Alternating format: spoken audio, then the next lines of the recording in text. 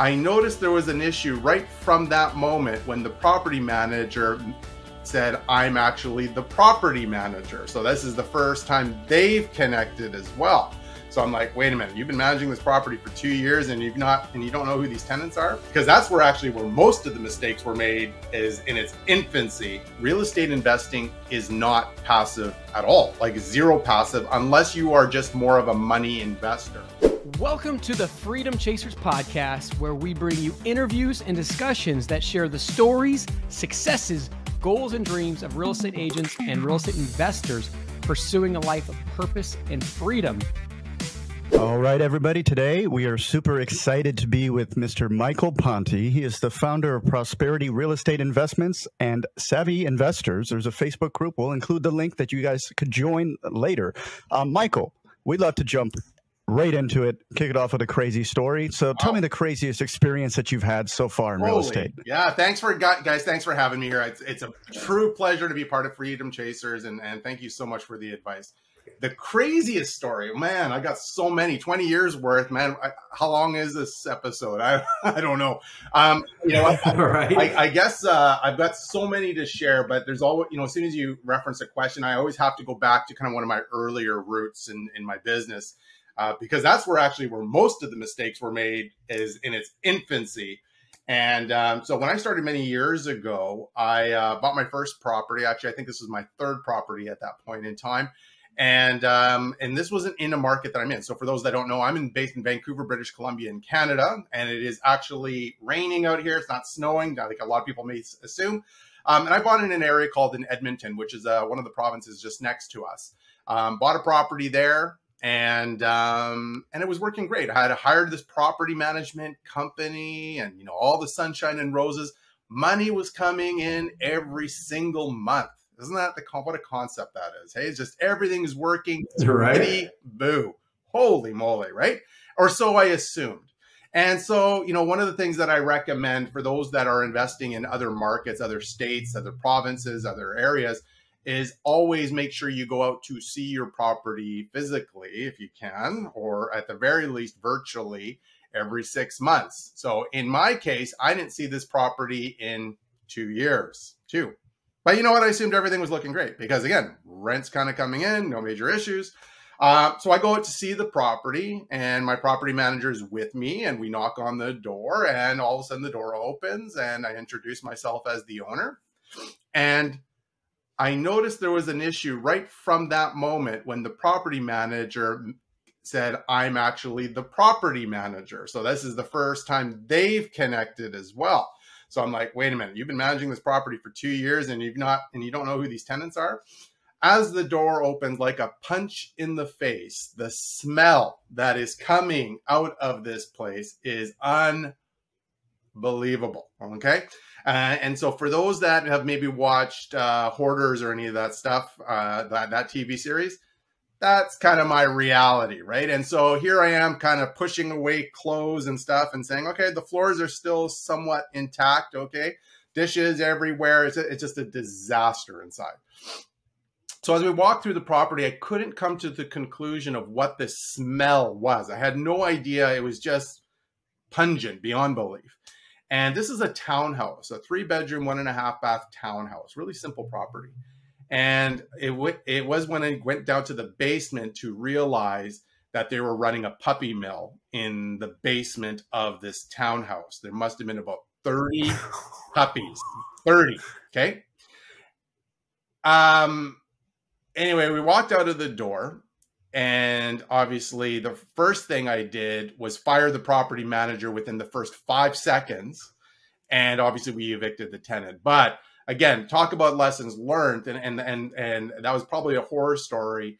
And, for me, the lesson wasn't that I hired the wrong property manager. In fact, it really wasn't their fault. The fault is actually belonging to this guy here, because I haven't been diligent enough to be going out to go look at that property, ensuring that our property manager was doing their job accordingly. So, you asked the question, Tim, that's just one of multiple, but again, we'll try to keep this short, but if you ever want to go and expand on that, I've got lots of wonderful stories for you. So This is so crazy. Love this. Thanks for sharing. So when you say puppy mill, like were they breeding puppies for the purposes, like was it business or just like things got out of hand and they didn't even realize they had 30 dogs? Well, let's just say it wasn't a legal puppy mill and they were breeding. Yes. Got it. Wow. Michael Vick type situation. So you mentioned something that really wants to take me into the real estate versus stock world. So a lot of times, like people talk about real estate being passive. And I think what you just described here might allude to the fact that real estate is not passive. So being a multifamily investor, you're focused a little bit more on income than generally people who are buying single family. So can you talk about the returns of multifamily investing and how that would compare to stocks? And can you talk about how passive really is it or should it be?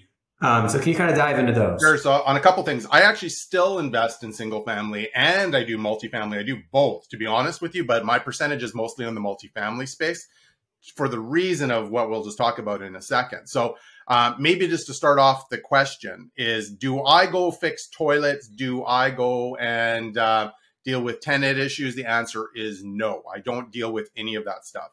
But I'm going to be very, very clear on this. Real estate investing is not passive at all, like zero passive, unless you are just more of a money investor.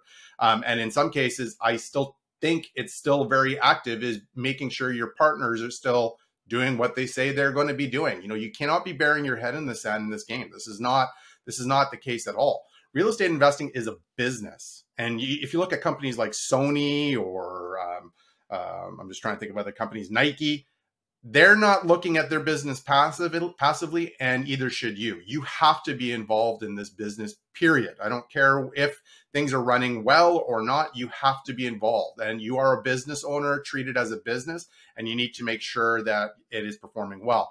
And that is absolutely true when it comes to the multifamily space. When you're buying a single family home or a property, you are technically buying a property, okay? But when you're buying a multifamily, and when I say multifamily, it's not fourplexes, I'm looking at 5+, so 20 unit buildings, 18 unit buildings, 30 unit buildings. You are buying a business, and in that business, it is all about the net operating income, and your focus is trying to increase every single dollar of that net operating income. And for those that don't know what net operating income is, it's gross income, okay? That's rent, laundry income, storage, it's parking, all that stuff, minus expenses, not including your mortgage. So income minus expenses equals your net operating income. Your focus is to try to increase that dollar amount, because it increases the value of the building, $10, $15, $20, depending on location and area. So that's the focus. So to kind of go back, why I choose one versus the other. In this space right now, and I would imagine everybody in the States are seeing this thing as well, is, you know, we're dealing with some really interesting times with inflation and you know, rate increases and all that stuff. And obviously some concerns with prices starting to kind of dip. And it is very, very market dependent. As the market changes, real estate in the residential space tends to change as well. In multifamily, I can actually create forced appreciation even in a down market. And times like this is actually really great opportunities because the demand for rental income is higher. Okay. So there's actually great opportunities in multifamily where I'm not just so focused on what's going on in the market.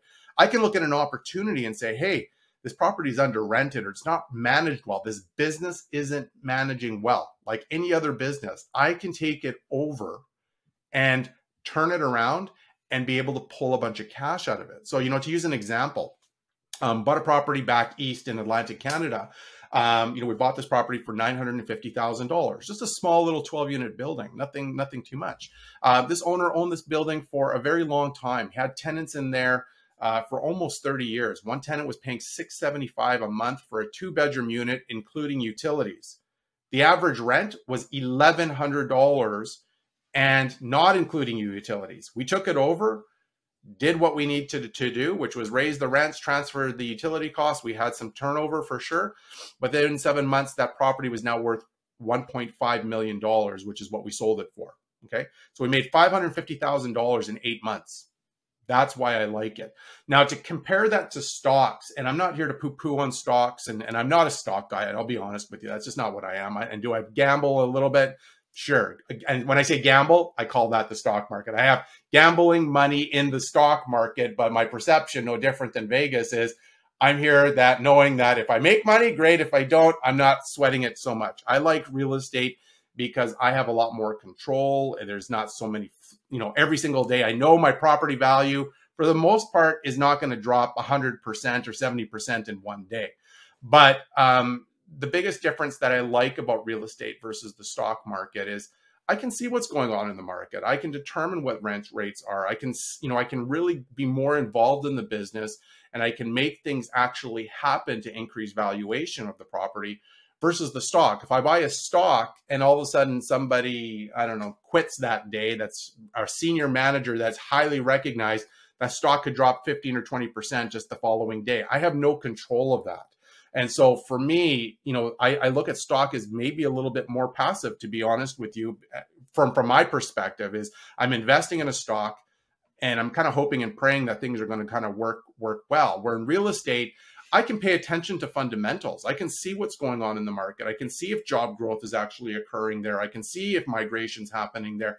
And changes don't happen immediately. So the reaction time is not so drastic. I can sit 6 months and I can visibly see that a 6-month window, it gives me an idea of do I want to sell or not. But I have that type of visibility. So I hope that kind of answers your question in a long way. And to kind of get back to your question further, Matt, is this, what types of returns are you seeing in multifamily? It could be significant and it could be very little, but it is really dependent on the acquisition in itself. If you're buying above market price or at market price and there is no opportunity to increase valuation, then your returns are probably going to look less. But if you pay really close attention to the opportunity in the multifamily space, and finding a deal where I can increase net operating income. And I think for those that are listening and considering multifamily for the first time, that's what you're paying attention to, is how and what can I do in this building to increase the net operating income to increase the value. If I can find that, then you can determine the types of returns you can make. Absolutely incredible answer. Thank you so much for that. I absolutely agree with you in terms of the stock market, in terms of it being kind of gambling. I tend to do most of my gambling on crypto, and that is definitely pretty heavily in the gambling realm. But the returns you could get are really insane. For sure. I love that you keep referring to this multifamily thing as a business. Like you're buying a business, not a property. Yep. And I love the way that you're framing that, because it's absolutely correct. And you're also really heavily emphasizing that you can increase the value of said business. So what I would love to hear from you is, what does your due diligence process look like?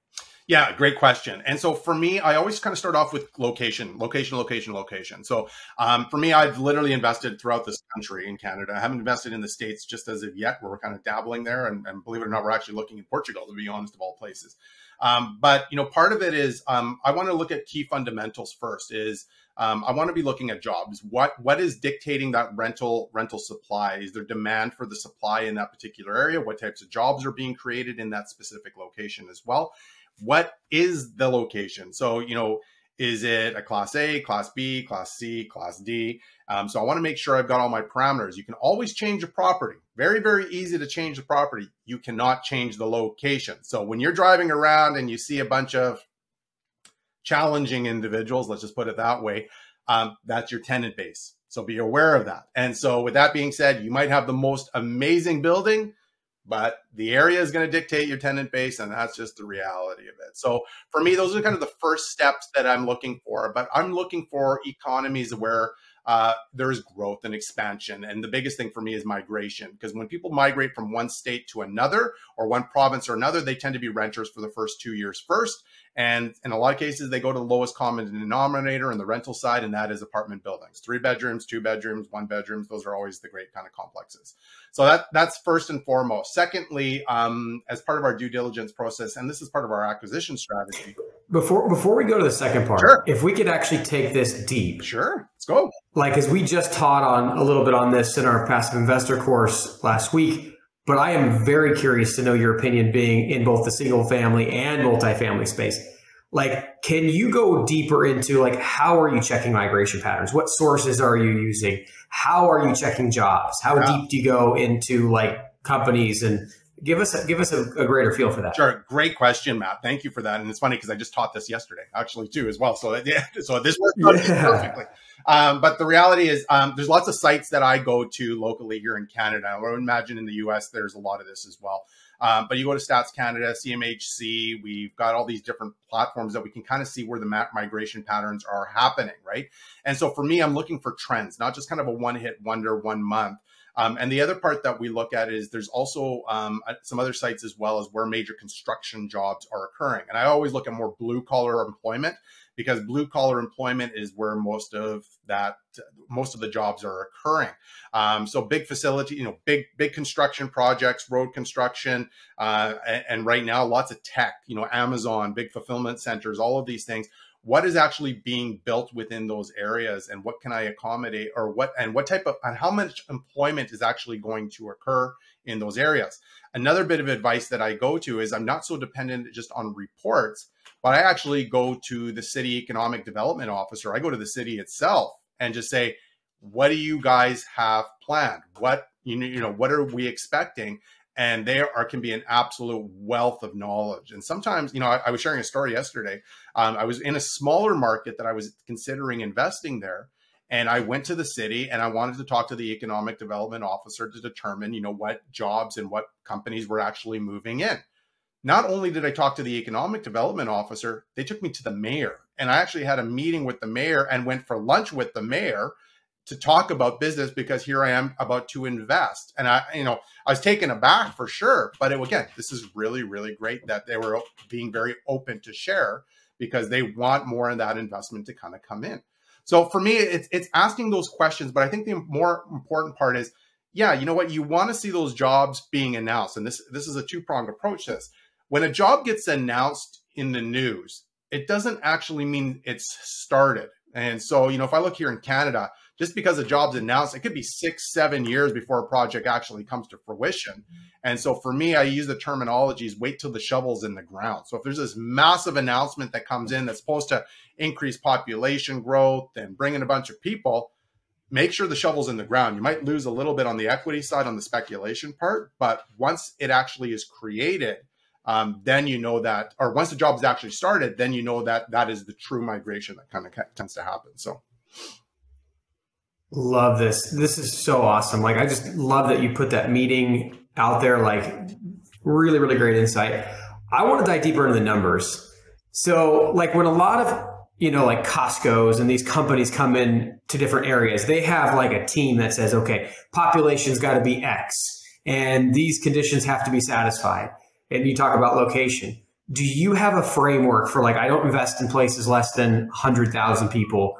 What would be your box in that way? When you're talking about jobs coming in, how many jobs per capita, so to speak, are you looking for? Yeah. So for myself, I don't really invest in smaller communities very often. It's very, very, very rare. And so for me, I'm looking for diverse economies for sure. Here being in British Columbia, and this is not a shot to all my BC people, especially up north, but the reality is we do have a lot of smaller towns that are one industry towns, or in some cases, one employment towns. So they are one downturn away from complete turmoil. And so for myself, not interested. I try to look for populations of over 40,000 people. And that's in that breath, if I'm looking at jobs that are being announced, which is going to be equating to 5% increase of 5% increase of employment. So 1,000 jobs. And it's not so much even just the job announcements to do the construction, is the longevity of the jobs. Is I want to make sure that those jobs are for the next 3 to 5 years. And then does that fit my time plan and my holding pattern for that property as well? So if I'm buying a multifamily and my plan was to hold it for 10 years, but they've just made this massive announcement. And when I look at this, yeah, they're going to be bringing in 10,000 people in to do the build or the construction of that, which is going to increase the population by 20%. But that's only going to last a year. That's a short window. And so you can't just even base it on that. As what is the longevity of those jobs that are being created as well. And so part of that is, that's part of your plan. Are you in there just in and out, or are you in there for more of a longer term approach? And that goes right back to your investment strategy, right? So. Excellent. Thank you so much for sharing that. As we're continuing to discuss due diligence, I would love to know what kind of red flags are you looking for when you're looking at when you're looking at a property you're considering purchasing?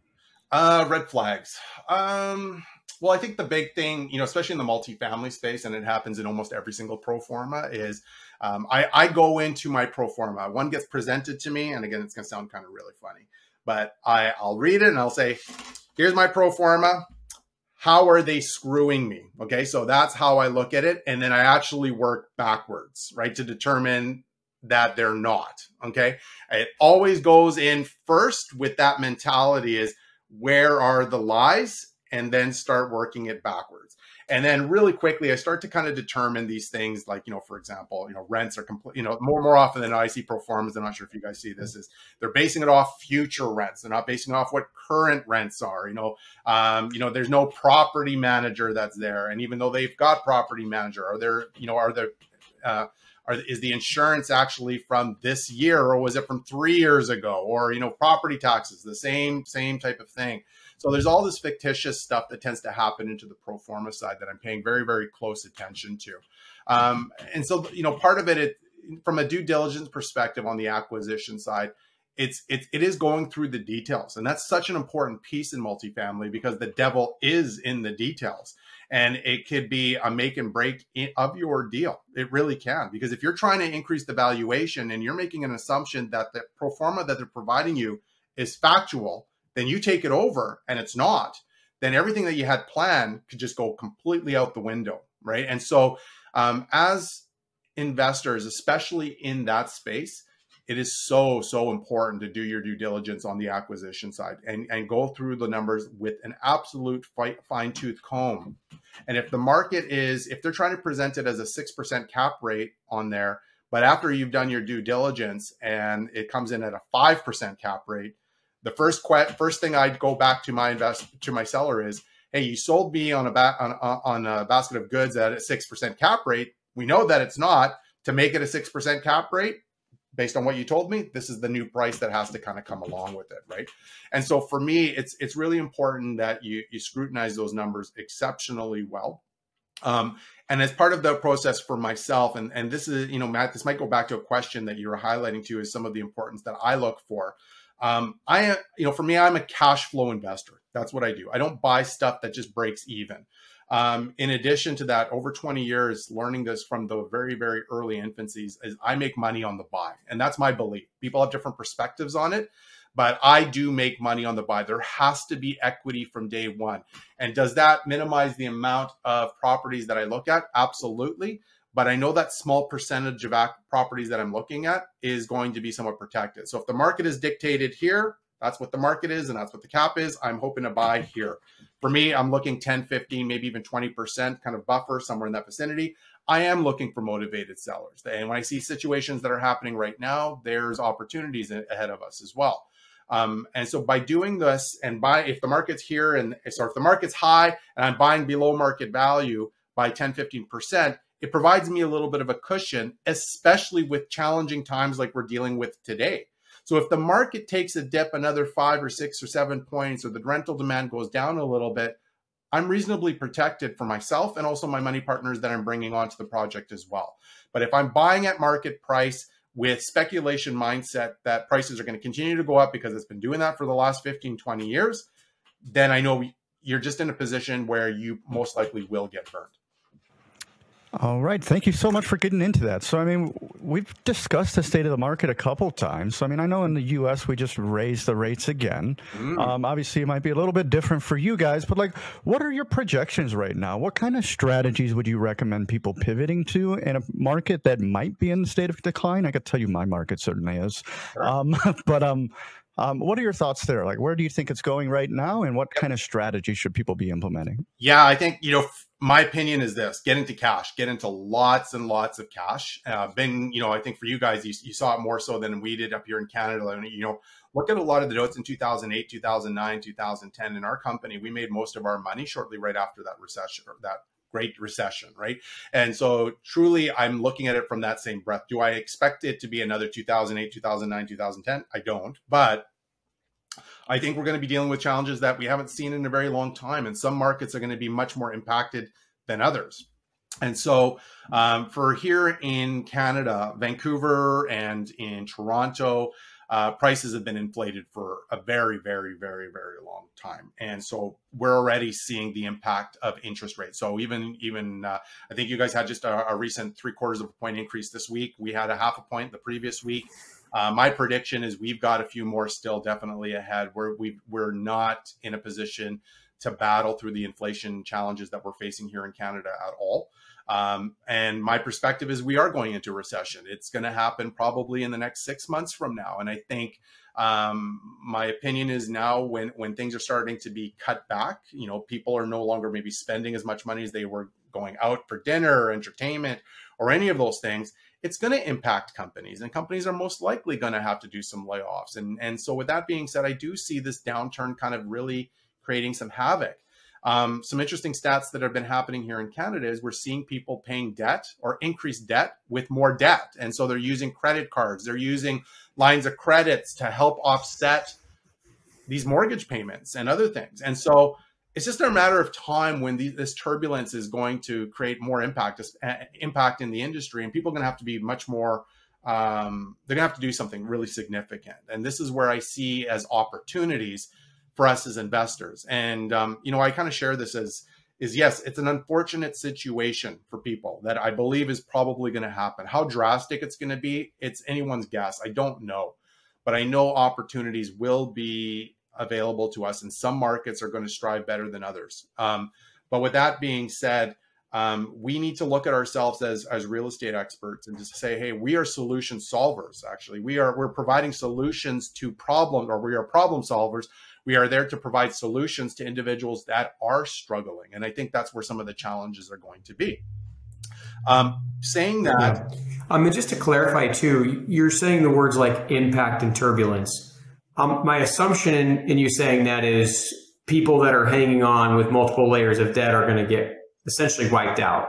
Is that what you're referencing when you're talking about turbulence and impact? That's my field. Yeah. So that's my concern more than anything. Yeah. And so what we've seen in some of the markets out here in Canada is the debt load is already extremely high. Like, it's pretty severe. People have been buying boats and cars, and hey, is that kind of a similar story back to what we saw in 2008, pulling lines of credit and pulling lines of credit for other investment purposes. And maybe you buying properties out here in a negative cash flow position, like here in Vancouver.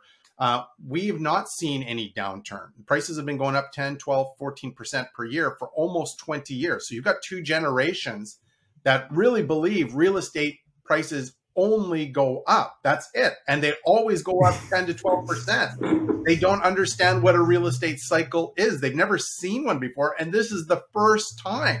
And they're like, what do I do? I don't understand, right? But then other markets across this country have seen cycles over and over again. And so there's different variations of where it's going to be much more impactful. And the biggest one, and I'm not sure if you guys have shared this, but I don't think, when we look at statistics and due diligence, one of the most important stats that I think people should be paying attention to is affordability right now. Affordability is probably one of the biggest pieces people should be paying attention to.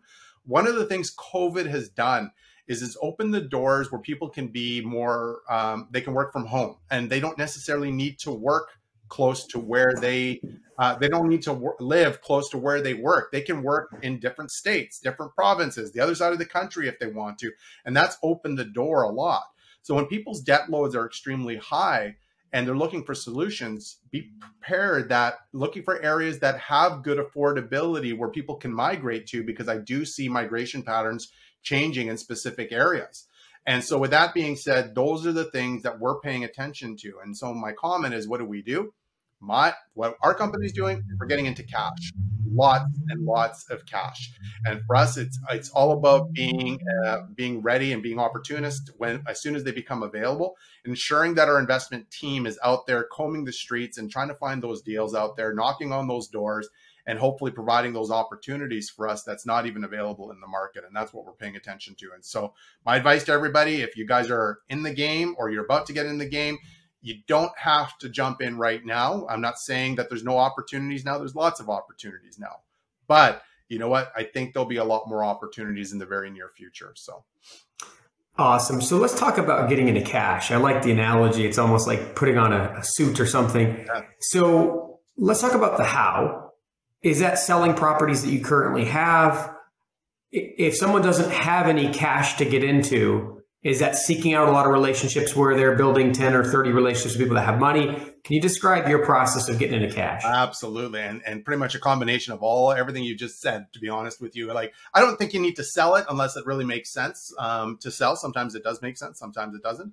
Definitely pay attention. Right now, your value of your properties is probably at the highest that it is. So is there opportunities to pull your line of credit? When was the last time you've gone to your home equity line of credit and tapped it again? And when I say tap it, is expansion of your line of credit. I'm not here to say you need to be buying boats and cars or any of that stuff. Smart investment strategies. So just have that capability to get that cash available to you, and maybe expansion to that.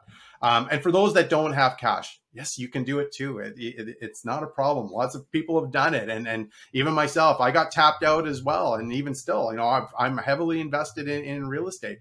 Is learn the process of how to raise money and start networking and engaging and connecting. And, there's, as in real estate investors and experts, people that have, educated themselves or learned, you've got skill sets that money partners don't have. Right now, there's so much money sitting there. There's tons of money. People are like, what am I going to do?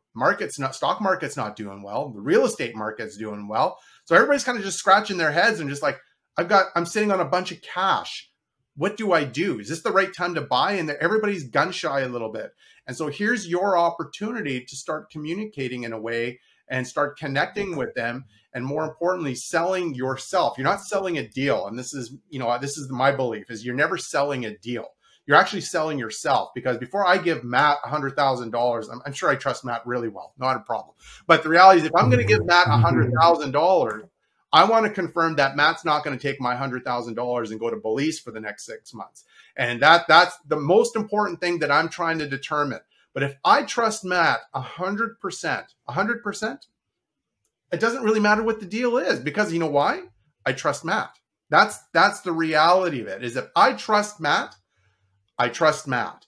And that's what you have to sell as a money partner. And some cases, as a real estate expert, I tend to see this a lot. People are pitching deals on Facebook and stuff like that, 40% return on your investment and all that stuff. You're kind of doing a little bit of ass backwards, to be really honest with you. It is about relationship building first and foremost. You need to connect with these people. So for those that don't have capital, don't feel sorry for yourself. This is your time to get out there. There are millions, tens of millions, hundreds of millions out there. And I share this with a lot of my students, is like, at some point in time, you'll have a problem. Your problem isn't about finding money. It's about finding deals. You'll have more money that you will have available than there are good deals. And once they get that and they go through the process, they're like, yes, I finally got the problem. But when I first tell them that, they're just like, I wish, wouldn't that be a nice problem to have? But that is the truth. There is so much money that's out there sitting, waiting to do something. It's just, how are you presenting yourself? How are you presenting yourself to attract your money partner to wanting to work with you? And more importantly, trust you that you know what you're doing to invest. Absolutely. And it's interesting too, because we're experiencing this, as we have a podcast and have been investing, people hear about what we're doing and they want to invest. So over the last few years, we have just had so many people come and say, hey, I've got this amount of money. What can we do? And while it's been great because we have been able to do investments with people, it also to some degree can be a little bit of a burden, because these people look to you and they want you to help them. And you're like, wait, we got millions on the sidelines for people that want us to invest, but there's not enough deals. I reference this, that once you've secured your money, so once you've got them secured. So let's just say I signed Matt up as my money partner, and Matt says, Mike, I'm ready to work with you. Sign a letter of intent that I'm wanting to work with Matt. That's great. Or Matt wants to work with me. It's great. Matt's got an expiration date. Okay, that's the reality of it. And I don't know how long it's going to be, but I know from that moment that he signed that paper, I've got a very small window. And that small window could be 3 months, 6 months, a year, which is true. But this is why, one of the things that I teach is you can never stop raising money ever. Because at some point, maybe Matt wants to work with Tim. Tim found a great opportunity. And Matt's like, well, Mike Ponte hasn't had a deal in the last 4 days. So you know what? I'm going to work with Tim instead. That happens. It does happen. But that's why you always need to be in a position where you need to constantly be raising capital, because there's that percentage that may fall from the wayside. It happens. It's just part of the process. So just because you've secured money at that moment, if you've got no deal, just remember your money partners do have expiration dates. Yeah, love this. So I want to get deep into how you raise money. But before we do, you've been in the business for 20 years. So you, as you've said, you've seen some market cycles, which gives us a lot of wisdom and expertise we could pull from. But the thing that's sticking out to me the most is you're like one happy dude. Like energy wise, just the way that we're experiencing you right now, like you're not the salty seasoned investor, et cetera. So can you talk about like what your journey's been like, the mistakes that you've made, but how is it that you're coming today with so much energy and passion, having been in the game for 20 years? Yeah. I guess Jack Daniels would be, no, I'm just joking. The reality is that's not the case. No, honestly, I truly love what I do. And honestly, if anybody's ever played the game Monopoly, we are playing real life Monopoly, and this is a game, and that's the way I truly treat it. There is nothing more exciting Number one, acquiring great property, seeing it come to fruition, locking in some great profits, seeing money going into your account every single month, and like I said, it's really fun. Is there crappy times that come? Absolutely. But it kind of makes me the person that I am today. I've become much more of a better business person, a more sophisticated investor, because of all the challenges that I've come through. And I'm sure you guys have as well, as you learn from these lessons. And I take a lot of pride in regards to sharing those lessons with my fellow students and colleagues and individuals on Savvy Investor as well, because then they can learn from those mistakes as well.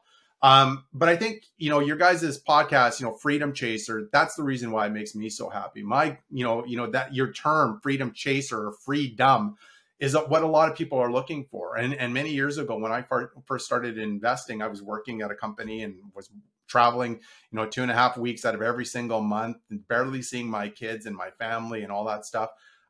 I started this game to free up my time. So I got more time to spend with my kids, take my kids to school. I don't have to get up and work that day. I was in Portugal actually in August. Talk about a cool concept, because we were talking about, migration there and, being snowbirds out in that area. That was really rewarding, being there for 3 weeks, and everything just kind of run tickety boo. Money's going in your pocket every single month or that time. And I didn't really have to be involved. And so, that's what excites me is, when you put your head down and you focus on your journey and what your goals are and what you're trying to accomplish, and truly are striving for those objectives, and you got to push yourself. So there's going to be some crappy days. Everybody can just bury their head in the sand or poo-poo on themselves and say, I'm not good enough, or I'm not anything. Or you can just overcome some of those obstacles and obstacles that are in front of you to keep pushing forward on what is it? Why are you investing in real estate to begin with? That's really the answer. And it shouldn't be money. Okay. It really shouldn't be. It's what are you trying to strive for in your life when it comes to real estate investing? And so I'm in a place where like even myself, I've built a very large portfolio. I'm even starting to downsize a little bit and streamline things a little bit. But don't get me wrong, I love the game. I love acquisitions. I'm still involved with this. It's just more strategic and more focused investments, and even slimming down. Even some of my earlier portfolio and some of my single family properties, which I still own, I'm starting to downsize some of those ones that are maybe taking a little bit more time where I don't want.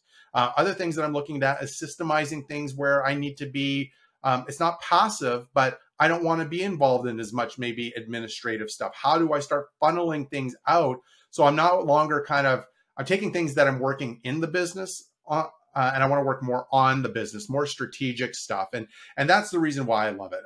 It is a game. It is very, very fun, very rewarding, especially when it's done well. And there's some amazing lessons to be learned when it's not done well, right? But it does make you a better investor. And when you've done it as long as I've done it, even myself, when I work with students, especially, and seeing their journey and seeing how they've expanded, and even just sharing some tidbits of lessons where they have avoided mistakes, it's like watching your child kind of having success. And that is an extremely rewarding feeling. And I want to be really clear. It's not because of me. I can just provide some insight, but it's because they went out and just made it happen. And that's what I always love, giving them high fives and like, keep going, keep the direction you're going. So like I said, I'm very passionate, as you guys can see, in this game. It's always evolving. I don't know if you guys are noticing this, but it's always changing interest rates. So it's like I said, it's not, a lot of people say, you want to make your real estate investing boring. It hasn't been boring in a long, long time. There's lots to be thinking about and reviewing. There's opportunities that are there. And one of the things that I really enjoy is, being in this as long as I have, is going through cycles and repeating things that have happened and going back and saying, I remember this, we did this, let's do it again. That's really cool. So thank you for that answer. I'd like to highlight something you said a little bit before. You said you shouldn't be doing this all for money. So, I mean, we're called the freedom chasers. We're not the money chasers, right? Mm-hmm. So I think you are so dead on there. Like, if your end goal is money, that will take you to a certain degree, but it's not going to take you all the way to the end, because if you're trying to find fulfillment, you're going to get much further in life, and you're going to have a more enjoyable life too. Yeah. And I love the metaphor of this being a game, because a game is fun. But if a game isn't challenging, you're probably not going to play it that often either. And this is one of the most challenging games too. And as you said, is constantly evolving. So I would like to get like just a quick top three lessons learned that you would like to share with the audience through the challenges that you've overcome. Yeah. Well, I think the first big one is don't play the speculation game. That's the number one. Is you want to make, and again, this is my perspective, and it's changed a lot. I am a cash flow investor. There's a reason why I'm a cash flow investor. So even during challenging times that we may be seeing today, if your property is cash flowing, you can ride out any major challenging issues that may arise. Okay. So even now with these increased interest rates, we're in a very fortunate position that we're always buying with cash flow. We are still cash flowing properties. The properties are still being sustained. I've ridden out a couple of recessions myself. And you know what? The one thing that I've learned is, even though the property values may have gone down, I'm in no concern and no worries, because cash flow is always constantly there. So if you go in with that perspective, avoid the speculation side. Again, speculation can cause a lot of issues. You just never know when that can turn in a dime. But if you're strong cash flowing with a long-term strategy, I think you'll have a lot more success. So that's number one. Number two, make sure you don't shortchange your investment. And when I say that is, make sure you have healthy reserve funds, especially right now. Like, reserve funds are key. I see a lot of investors, especially pitching it out to other money partners as well, is they will try to say, okay, 20% down. And you know what? I don't want to ask for too much money from the money partner. So I'm just going to make the reserve fund $1,000 or $1,200 or whatever the case may be. Again, the only person you're fooling at the end of the day is yourself, okay? Because these expenses are going to happen, especially with a long-term strategy.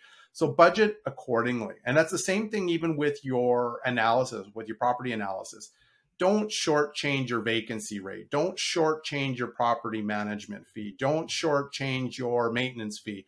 And don't inflate your rent. Really determine, and you want to stay with a more conservative approach. Budget for future or for rate increases. You want to plan for those things. Don't budget that you're going to get the top of the top rent in for this particular property. The more conservative you are with your numbers, and if it's performing even based on that, then really you're going to be in a very good position. So that's the second lesson. And the third one, and I already kind of alluded to this early, is and there is a lot of comments out there, and there's a lot of books I think even written about this, is real estate investing is not passive. It isn't, okay? As soon as you think it is passive, you're about to feel pain, because you are not in your business. As I shared before, this is a business. I don't care if it's one condo that you own, or a multifamily building. As soon as you buy a property that generates income and has expenses, then the reality is you've got a business. And yeah, there's going to be weeks and months that you really don't have to be involved. But that's the time when you continuously do your due diligence on markets. Are you paying close attention to what's going on within your market? What are those opportunities? Do we have any major concerns? And this is your time to continuously do your research. Don't just do your research based on acquisition. Continuously look at that. And because what happens is if you're monitoring it regularly, it's like looking at a crystal ball. You're kind of forecasting what things are going to happen in the next 6 months. And so pay very, very close attention. You should always, always be involved in your business, regardless if you've got a property manager or not. And this is probably going to sound a little bit different too, because a lot of people are like, well, if I'm just the money partner in this deal. I think you're still an active investor, to be honest with you. And more importantly is, how's your team performing, your real estate expert team? Are they still hitting their targets, their timelines? Is it performing accordingly? How are you connecting with them? So don't just assume that I just gave Matt $100,000, that everything's okay. And I'm sure it's okay with Matt. But the reality is, I do want to check in with Matt and make sure everything's good. And it's not that I need to call him every single day. But again, there should be some measurement where you are, or some process where you can check in to make sure that the business is performing. So. Yes. So you've got my curiosity juices flowing, and you're talking about taking assets that were once probably very happily held. And now that as you're leveling up in the game, you're getting better returns with less effort on more maybe secure assets. And so you're starting to sell off these assets that take more time, aren't bringing the returns. So your portfolio is getting richer and richer, and probably more and more close to passive than it was before. Yeah. So as that happens, the game maybe gets easier. How do you balance, Tim mentioned this earlier in a question, how do you balance maybe that need as us guys to play the game, to compete, that raw challenge with the easiness? Is it like, hey, I'm 20 years in, I'm getting the back nine of my career, I'm just enjoying the slower pace? Mm-hmm. Or do you feel like it's freeing you up to do something on a different level? Well, again, part of it is systems, right? And so if you've got properties that are performing well, and you've got some that are maybe not as what they were, before, in some cases, or requiring more time, and like I said before, I've got lots and lots of lessons learned. Most of them are early on in my career, maybe not choosing the right property in the right area. Maybe something like, especially some of my smaller units like townhomes that I had when I first started as well. Oh, another special assessment hit. You know what? Maybe I need to get rid of this one because it's taking a little bit of extra money in my jeans. Or even more importantly, is it's just not cutting the mustard. Is this property still worth my time? Yes or no? And as I start to remove some of those challenges, or maybe not challenges, but just some of those maybe non-quality performing properties out of the portfolio, it gives me more time to focus on the opportunities or better opportunities that pay out more. So yes, maybe I'm consolidating a little bit more from more of a numbers perspective, but at the same time, focusing my energy and time and systems on more plump opportunities. But as we talked maybe a little bit earlier, is if I'm sitting on a couple $100,000 of capital in that property itself because I've held it for such a long period of time, can I do something a little bit better with that money versus what it's currently sitting at today that's maybe not performing to the levels that we're currently are at today? So like I said, some of our earlier acquisitions when we did this many years ago wasn't always done based on sophistication when I first started. Back then, 20 years ago, right. Yeah, 20 years ago, there was no such thing as Freedom Chasers podcasts or a bigger pocket. There was none of that stuff that was there. Right. So it's called, putting the blinders on and just kind of hoping for the best in a lot of cases. And that was the scientific method. Yeah, exactly. It's the school of hard knocks. And in some cases those were the lessons that were learned. And so with that being said, you go through that, you learn those things.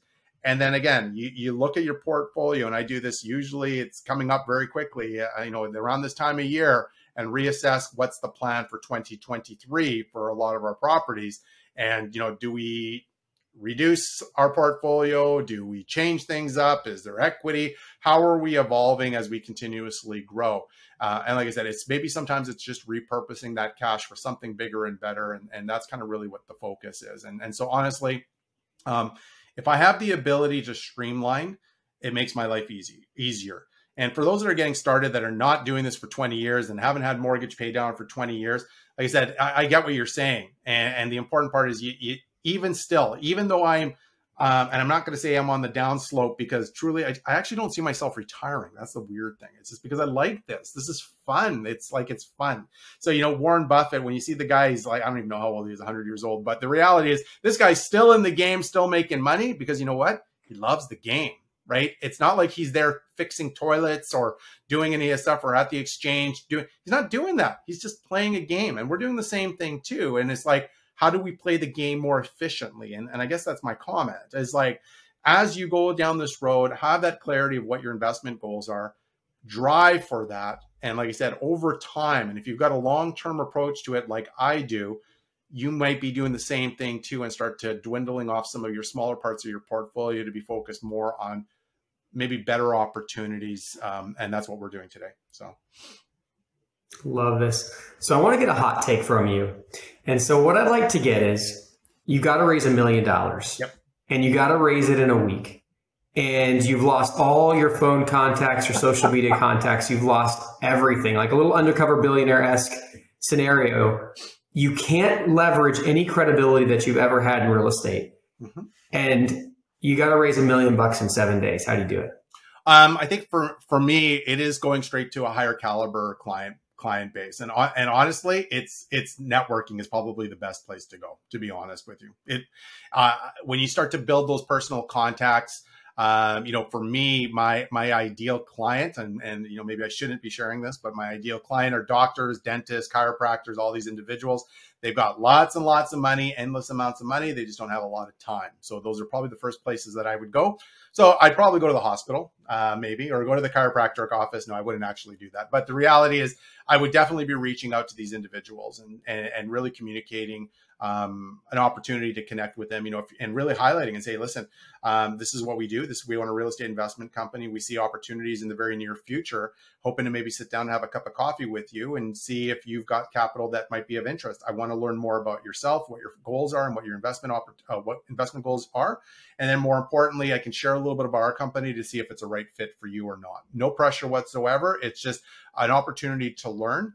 We know we work exclusively with doctors and dentists in the investment world. Real estate has always been a very sound asset, and we just wanted to have the opportunity to kind of share and discuss. So for me, it would be reaching out to as many of those higher caliber quality individuals versus trying to piecemeal $10,000, $15,000, $20,000 at a time.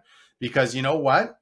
That one doctor might hit your number with one appointment really quickly, right? And I think the one thing I've learned of this is it's not about quantity of investors. And even myself, I don't have like 100 money partners. I don't. I have a very small group of individuals, and it's rinse and repeat on the acquisition side. And so when we make profits, and I just cut a check for somebody for about $150,000 for profit in a short window, I gave them their check, and all they did was give it right back to me and say, where else are you going to park this thing, right? Can't ask for anything better than that, right? That's exactly those are the relationships you want. And so I don't look at a lot of my partners and say, hey, I'm looking for a partner for a year or 5 years. I'm looking for a partner for 30 years, truly. Because if you're successful and you do well, then more importantly, they will come back to you over and over again. So to answer your question, Matt, it's not an easy one because obviously in a week, you're feeling like you're going to be scrambling on a particular deal.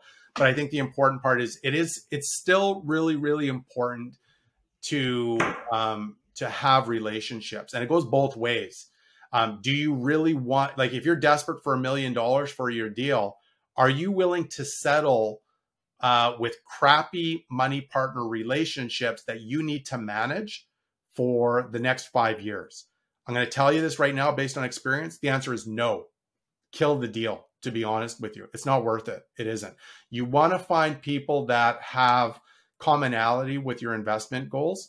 And more importantly, that you feel like you can work with for the next 30 years. If your spider senses are tingling and saying, hey, Tim, this Tim guy seems like a pretty okay guy, but something's not, you know what I mean? It's kind of like going on that date. You just know, right? And you just know if they're kind of wife material and you know when they're not.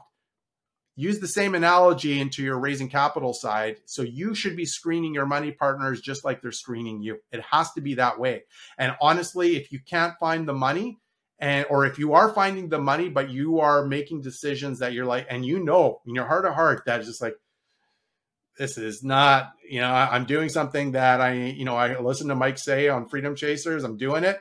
I'm telling you, you will soon find out. There's a reason why I'm sharing that with you. Yet another multiple times of lessons. You don't. Okay. And so find the right people. So important. Absolutely, 100% agreed. And I mean, I really love how highly you emphasize how important networking is. And you mentioned the people, your ideal clients. Not only do you have a certain avatar that you're looking for, this is something a lot of people don't do, and they should be. Yes. So you have your avatar. You're probably not going to meet these people at real estate investing events, which is a great thing for you because that's what a lot of people are doing for networking. So I'd be curious to know how you do network with your ideal avatar. Yeah, actually, I disagree with you, Tim, to be honest with you. Is one of my biggest clients that I met was actually at a real estate investment event. He owns 20 properties with me. And so, again, sometimes they're out there looking and exploring, and you just never know. Other places that you kind of go to is, you're right. You know what? You see all these like Facebook groups and individuals talking about real estate investing. More often than not, there's just a bunch of real estate experts in there, and there's very, very little money partners. So you got to go back and say, where am I going to find these individuals? What are their common interests? What are things that they're more focused on? And how do I get out there and start to connect and reach out with them? So in some cases, it is going to maybe, again, you're going to be part of Facebook groups. Well, maybe there is a chiropractic Facebook group, and why not make some personal connections and just send out some messages to these individuals as you're part of their group and highlighting a little bit about what you do. Trust me, these guys are no different than us real estate experts. They're looking for opportunities. They're looking for ways to diversify their portfolio.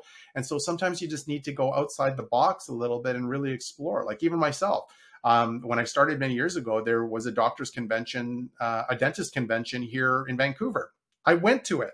Okay. I went to it. I didn't set up a booth, but I was able to be an attendee, and I walked the room and I met multiple different individuals because all of a sudden I had my name tag, my company name that was there, and I introduced myself. And as soon as they found out what I did, they're just like, interesting that you're here in a dentist convention. And guess what? I'm the only one there. That's it, right? So it's just, here I am connecting with people in a much more personal setting. And so sometimes, again, you have to think outside the box. Is ask yourself, are doctors, dentists, chiropractors, and again, that's my avatar, Tim, and truthfully, are they in real estate investing groups? Sure, they probably are. But I want to look for a very large base of those individuals, and I have to ask myself, where are they located, and then go to them. And that's what I have to do. And here's the best part about it is once you've connected with one person, the referral base is quite significant within that smaller community as well. So they all talk to each other. Yeah, you've done a lot of things here that are really important that a lot of people are missing out on often. Number one, you identified the type of person you want to work with, and you have a avatar, right? And number two, you didn't think like, you're like, where are these people? I'm going to go to where they are. You didn't think of some other creative strategy, or just like, or not to say that isn't creative, but I mean, you didn't overthink it at all. You're just like, where are these people? Hospitals, right? You could just go to the hospital if you really need to. I love how you simplified it. So what you're doing now, like Savvy Investors, as well as your main business, like what are your vision for the next 12 months or so? How are you guys looking to grow? Yeah, I guess we're in a couple phases, and I guess we have our two different businesses. One's our real estate investing business, which I kind of shared with everybody today. It's just like, we're getting into cash. We're going to get into acquisition mode. We're looking for opportunities literally throughout the country. We are looking in the States. We are actually looking even internationally as well, believe it or not. But we are getting into cash. I referenced this earlier, is we go back to our notes and what made us successful back in times of turbulence, and revisiting a lot of those same strategies that we're positioning ourselves to. And we made most of our acquisitions around 2010 or 2010. And I see opportunities in the future. So from a real estate investing side, that's what we're doing. The second part that we are focused on is, as you've referenced, Savvy Investor. I think more than any time ever, there's a lot of confusion. A lot of people don't necessarily know what to do. And more importantly, they want to get into real estate, but they just don't know if this is the right time. So it is about focusing on education. So, for those that are listening today, take the time right now to learn, like seriously do it, and do it sooner the better, because like I said, this could be an opportunity of a lifetime for you guys to jump in. So if you've got some skill sets that are not necessarily there, take the time. So for my focus and what we're doing at Savvy is we're trying to share as much information as we possibly can. Savvy Investor, we have our education platform called Elevate Academy. So we've got individuals that we do training, personal training, and then we've also got our mastermind group, which is designed for people that are already sophisticated investors. They've already done a lot of this stuff, but they're now kind of going to phase 2 and phase 3 in their career in regards to scaling their business, but maybe not necessarily knowing those key steps. So for me, we're just trying to support them to the best of our ability and train these individuals and really talk about the opportunities that are ahead. What are some of the things that they should be paying attention to and how are they going to be growing? So for us, we're really expanding our education base in regards to multiple different things, right now, and I'm sure you guys are probably seeing the same thing. With cash flow being challenging right now, people are starting to kind of lean into the short-term rental space. So that's another program that we're in the process of just creating right now is, does short-term rentals make sense in your area or not? What are the things that you should be aware of? There's always pros and cons to everything. So understanding it first, and then more importantly, how best to execute this so you're effective in your strategy, right? And so that's the one thing, as things are always evolving, is your strategy still the right strategy right now for your existing investments? And so for us, it's just further expansion on the educational side of things. And I think for a lot of people that are maybe sitting on the sidelines, they're just like, I don't know what to do. So we want to make sure that we're front and center and providing the support that they need in this next couple of years, because like I said, in my perspective, there's going to be lots of education and training required. So. Amazing. Thank you, Michael, so much for sharing about your life, your business, your passions. It has been such a joy to be able to speak with you today. Guys, for those of you out there listening, if you could just take one thing, whether it be getting into cash, how to get $1 million in a week, all of the things about the market cycles, the due diligence, the analytics, the numbers, you've given us not just the numbers, but you've given us passion as well. So thank you so much, guys. Take one action, share it with somebody you know so you can get it done in 7 days, because freedom is only one action away. So thank you guys for listening, and we'll catch you on the next episode.